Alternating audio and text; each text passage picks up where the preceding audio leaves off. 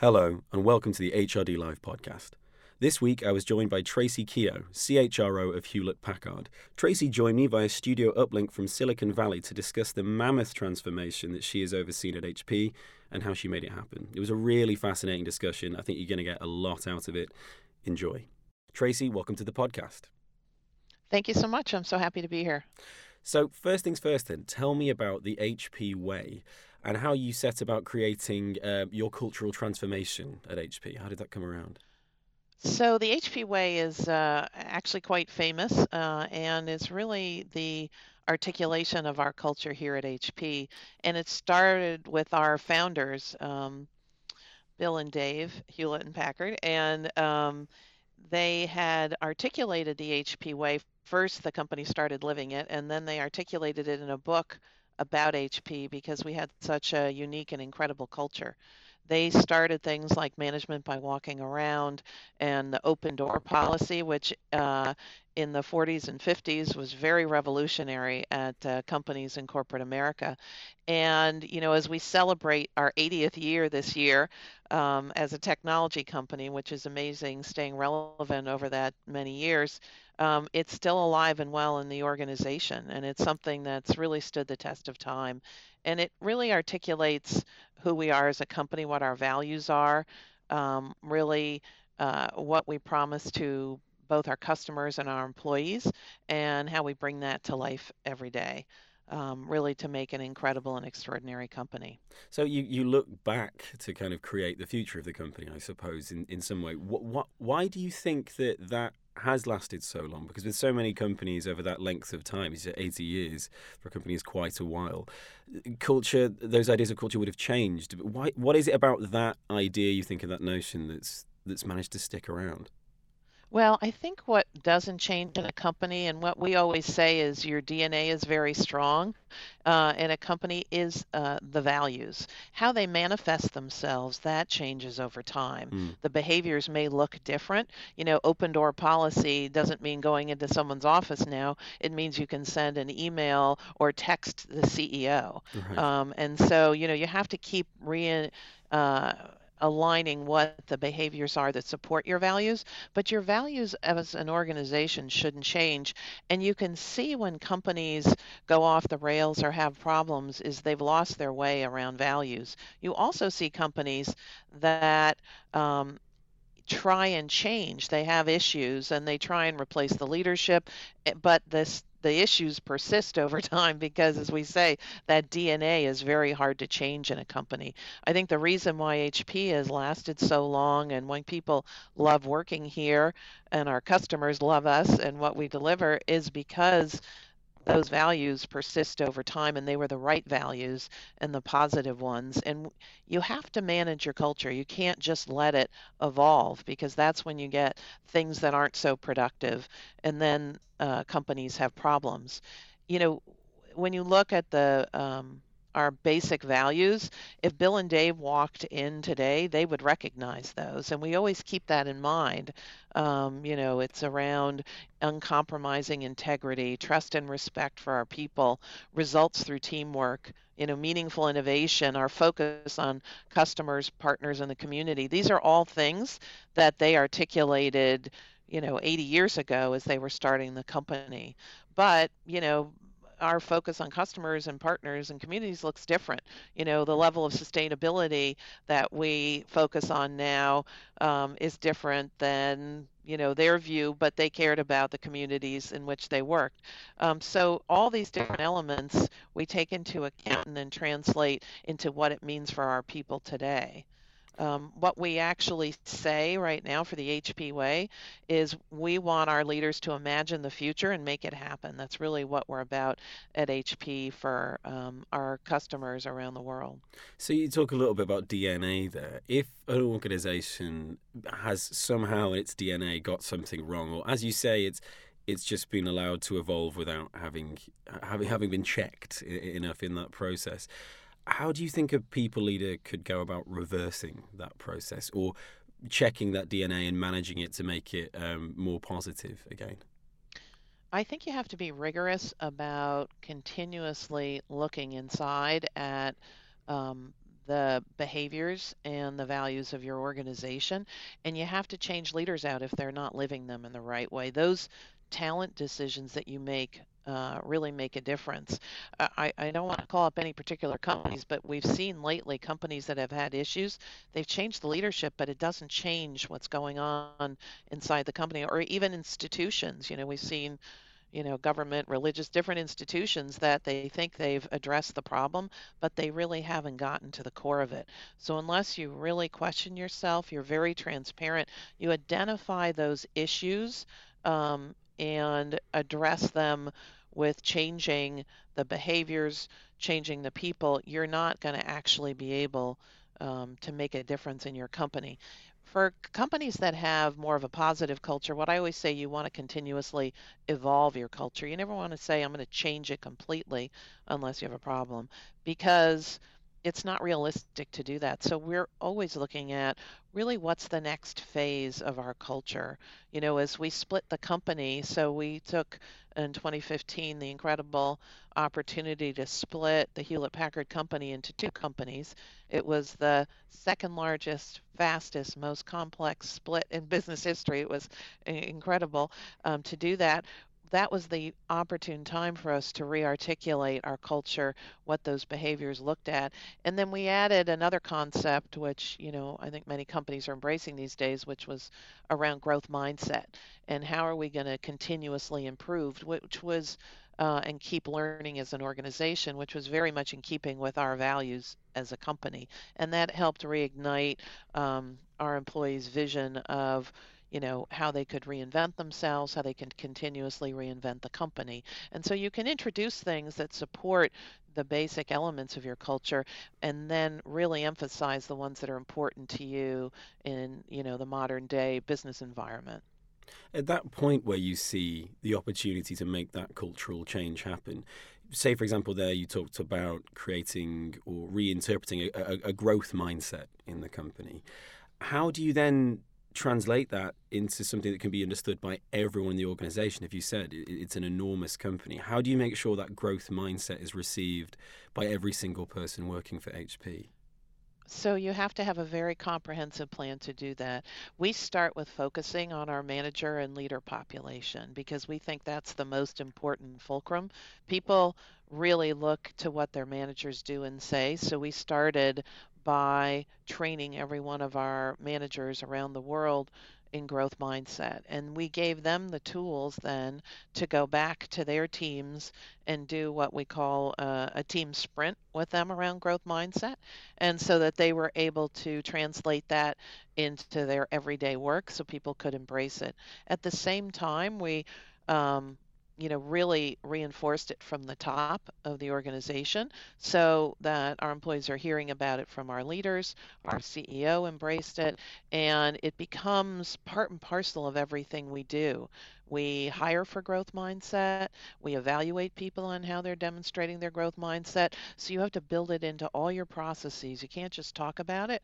You have to walk the walk, not just talk the talk. And we really do that. And it takes years. You can't hop from one thing to another. That's something that, it took us a long time to get to. That was the right ethos that we wanted to transmit across the organization. And then we'll spend the next few years really emphasizing that, rewarding it. And really augmenting it across the company to make sure it takes hold in your organization. Speaking of transformation, then in that way, I mean, being a tech company, tech is, I think, more than any other industry, constantly changing, and it's such a rapid pace as well. What's required of the people in your organization during those times of enormously rapid change, and how can you help them to adapt to that? How do you help them through it?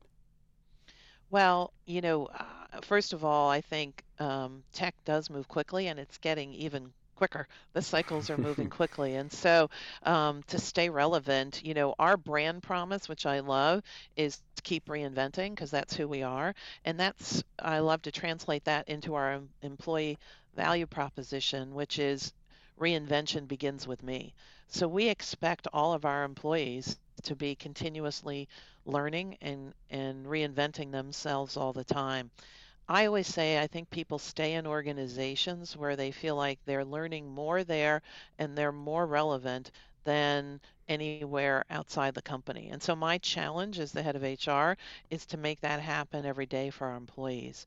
And so we offer a lot of development. We give people incredible opportunities to move around the company, change jobs. We want everyone to have a career path that maps out different opportunities for them to learn. We say we don't have a career ladder, we have a climbing wall, because sometimes you're going to go up, sometimes you're going to go down, you're going to go sideways, and everyone on our leadership team included has gone through different experiences to help grow their skill sets. A few years ago, we did away with performance ratings because we didn't find they were productive or helped people in our goal of taking on new opportunities. We found people didn't want to take new jobs because they didn't want to get a lower rating because they were learning things. That was the antithesis of what we hoped to achieve. So we eliminated that, and we think um, they get better development and better feedback and grow more without those ratings. So we want to harness all of our people. We do a lot of collaboration and co-creation across the organization. 60% of what's in Brain Candy is actually curated by our own employees for our own employees. And so that gives me an army of people that are helping me with people development across the organization.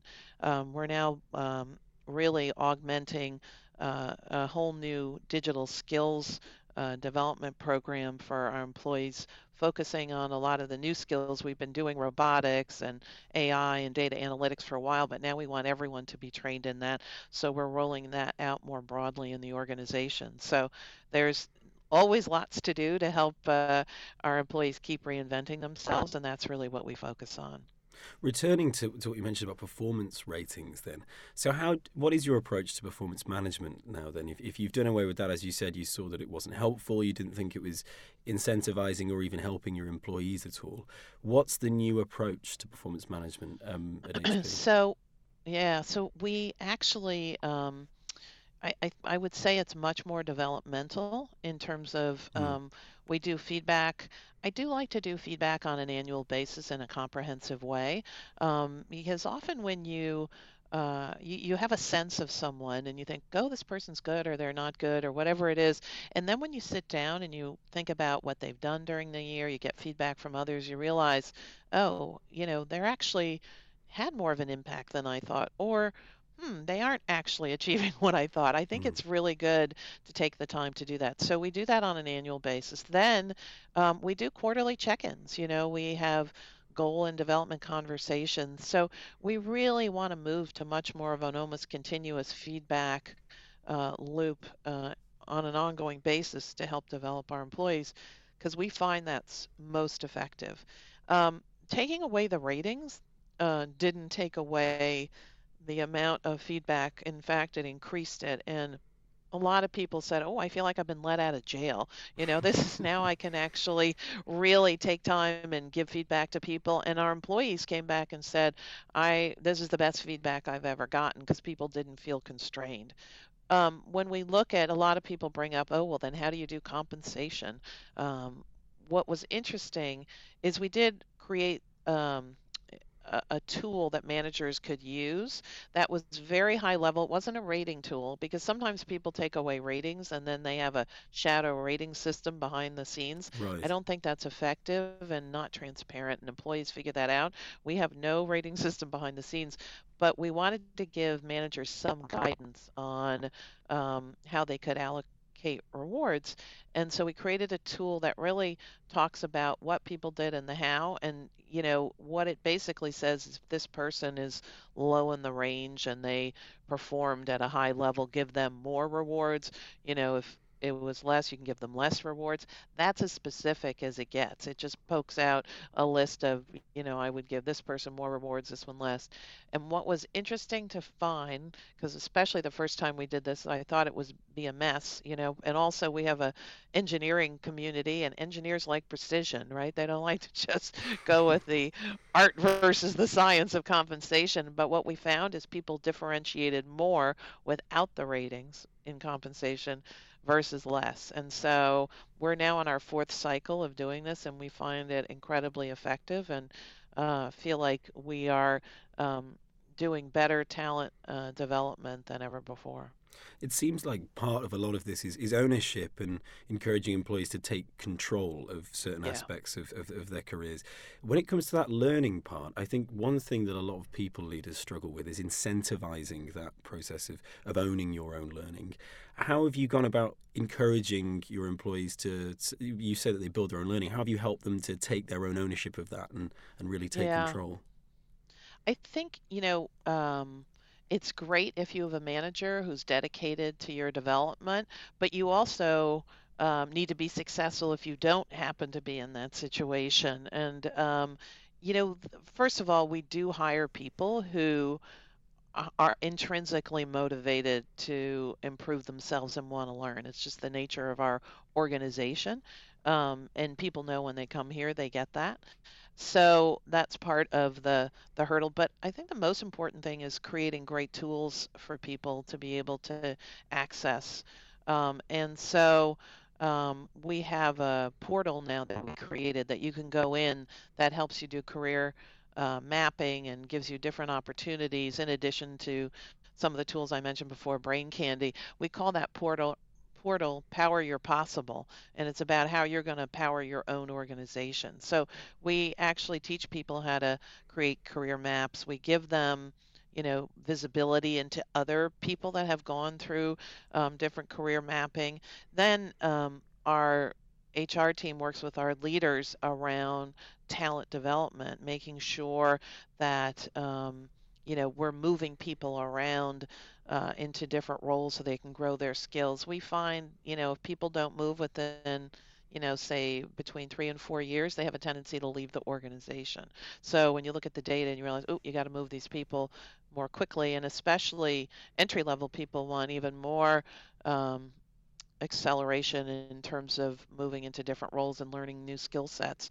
So we're always looking at how we're doing that across the organization.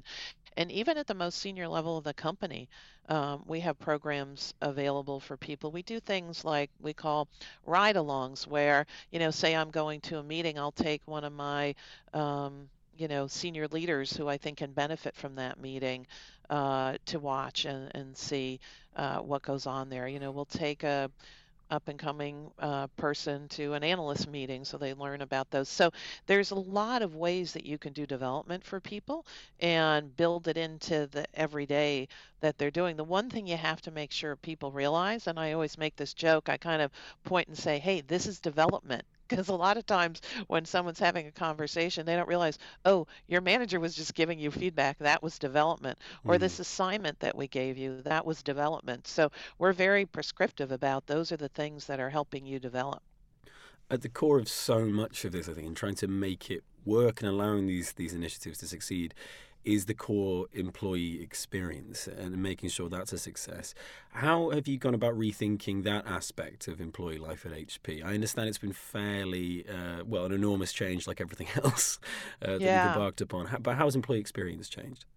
Well, one of the things that was great when we got to split the companies, we called ourselves a $50 billion startup when we split, and we literally had to reinvent every process in the organization because all the things that worked at the other company actually didn't fit our new company. And so it's been an exciting time, and particularly for HR to continue to innovate. One of the great areas has been focusing on the employee experience. And first of all, I have a team that focuses on employee experience and culture, and I think it's really important to do that so that you're looking at things from the employee's perspective. And so we've just gone about reinventing every process that touches our employees with um, putting employees at the center of everything we do. And so, using design thinking and working, closely with employees around the world. I'm a huge fan of co-creation. I never create things from corporate and push them down. Those are always Right. going to fail. I can tell you right off the bat. And so, your employees, particularly the ones on the coalface, are the ones who really understand best what's going on and how to improve things. So you want to make sure you're engaging with them. We do a lot of pulsing of our employees, and then I still have an annual survey in addition to the pulsing because I like, kind of a data point in time. And in the last 4 years, we've increased employee engagement by 26% in the company, which is really a lot of improvement for That's a company our remarkable. Yeah, that's size and scale. a huge amount of Well, improvement we there. yeah, we take all their feedback and we really take action on it, which is the most important thing. And I think we're at 94% of employees fill out the engagement survey, which is amazing in and of itself because that Yeah. means they really feel like it matters. And so I'd say one of the kind of the most interesting things, so I talked about actually when we split, we got rid of titles, the EVP, SVP, and we went to content titles because I found titles were getting in our way of people taking new roles. So Mm. we went to more about what people are doing. I told you we got rid of ratings. We created new learning opportunities. We implemented the new employee value proposition. We launched a bunch of different technology solutions to improve people processes like onboarding and so on. One of the ones that I really think has been a big hit is we reinvented our recognition platform and moved away from just the usual. We still do, people send recognition to each other during the year, but we also created this great experience recognition. Um, Platforms so that you can create an experience for an employee. So instead of just saying thank you or giving them a one-time bonus, we had someone, for example, who loved those outdoor pizza ovens, and his manager wanted Right. to reward him with something. And you give someone a couple $1,000s, most of it goes to taxes. They say thank you and then it goes away. But he actually coordinated a pizza oven being built in this person's backyard My and had word. a special delivery person that came with a pizza box that had a picture of the pizza oven he wanted and had it delivered during an employee meeting. That's the kind of thing an employee will never forget. And so we actually have a kind of a concierge that helps managers figure out, um, the experience an employee might want. And then we call that giving a wow. And so, in addition to the usual celebrating service and recognizing people across the organization, we also give a wow. And then we also instituted this year Amaze Awards, where we recognize people that have done amazing work. So I think that's just one of the ways we kind of reinvent the employee experience. So I think a huge part of that, it seems. I mean, immediately it's incredible that you managed to have that degree of detail and attention in recognition. But feedback seems to be a huge part of all of this. How do you think you've been able to action or listen to so much feedback and action it? Because I feel that's something a lot of organizations struggle with. Once you have that feedback, how do you then find a way of implementing it? How have you Yeah. gone about that process, and how easy has that been? I think you have to use, really, organizations have so many tools at their hands now. If you are not listening to feedback, that's a problem. I think you have to be willing to constantly re-examine yourself and not feel like you know everything. Your employees know everything more than you do. And so you have to be their, internal and external feedback mechanisms that everybody should be using. I think the most important thing is acting on the feedback. And even when you get feedback and you're not going to act on it, tell people why you're not acting on it. I think it's um, so one of the things I love is that, and this is throughout my career, I've always made sure that internal communication is part of HR because I think it's an important two-way communication all the time. Um, and I think it's really one of the most critical levers in creating your culture. And so, we have our internal communication group is in constant touch with people. We, use every mechanism at our hands to be able to communicate, pulse the organization, and then translate that back into what we're doing. And the other thing is our employees feel ownership of our company.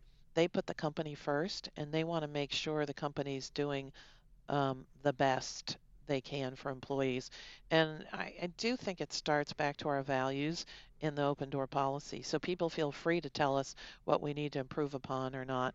And that's something that we just focus on and make sure we're taking all those diverse perspectives into account as we're trying to create our culture. Speaking of diverse perspectives, then, I know that diversity has been a really important issue for you and something that you've championed. How have you gone about creating greater diversity in HP and at different levels of the organisation? And why was that important to you? So I think for us, diversity and inclusion are really founded in a business imperative. We feel that diversity and inclusion really drives innovation. And when you bring those diverse perspectives together, you get a higher level of innovation in the organization. And we're all about innovation as a technology company. And so it's not a hard discussion to have with people because they see that and they embrace it here. When we split, we had the opportunity, and I took the opportunity to create the most diverse board in technology with 45% women. I think we're 55% underrepresented minorities. We got people of different ages from different parts of the world. It's just an incredibly eclectic group of people, and that creates a role model and a symbolism for the organization that's really important. Then our leadership team also has a lot of diversity. And, we're truly a global company. I love to say sometimes I'm on a conference call and I'm the only one with an American accent. We're bringing a lot of diverse perspectives together. And it really makes a difference. Over 30% of our leadership team is women, which for a technology company is very high. And we focus on diversity both internally and externally. One of the most innovative things, and this started in our marketing organization, that our head of marketing had done was to go out and look.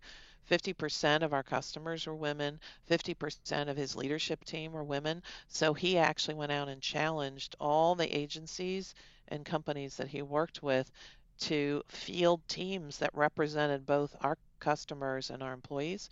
And so he said, you have a year to get to that. Our head of legal did something similar. So, not only are we affecting diversity inside our organization and making HP a destination for women and underrepresented minorities to feel comfortable and want to do their best work, but we also were doing it outside and changing, industries as well because we think it's so important in the organization. And it is part of our heritage. Bill and Dave were some of the first to embrace diversity. I've seen videos of like the first woman salesperson in the 1940s. We had African American leaders in, the 50s and 60s.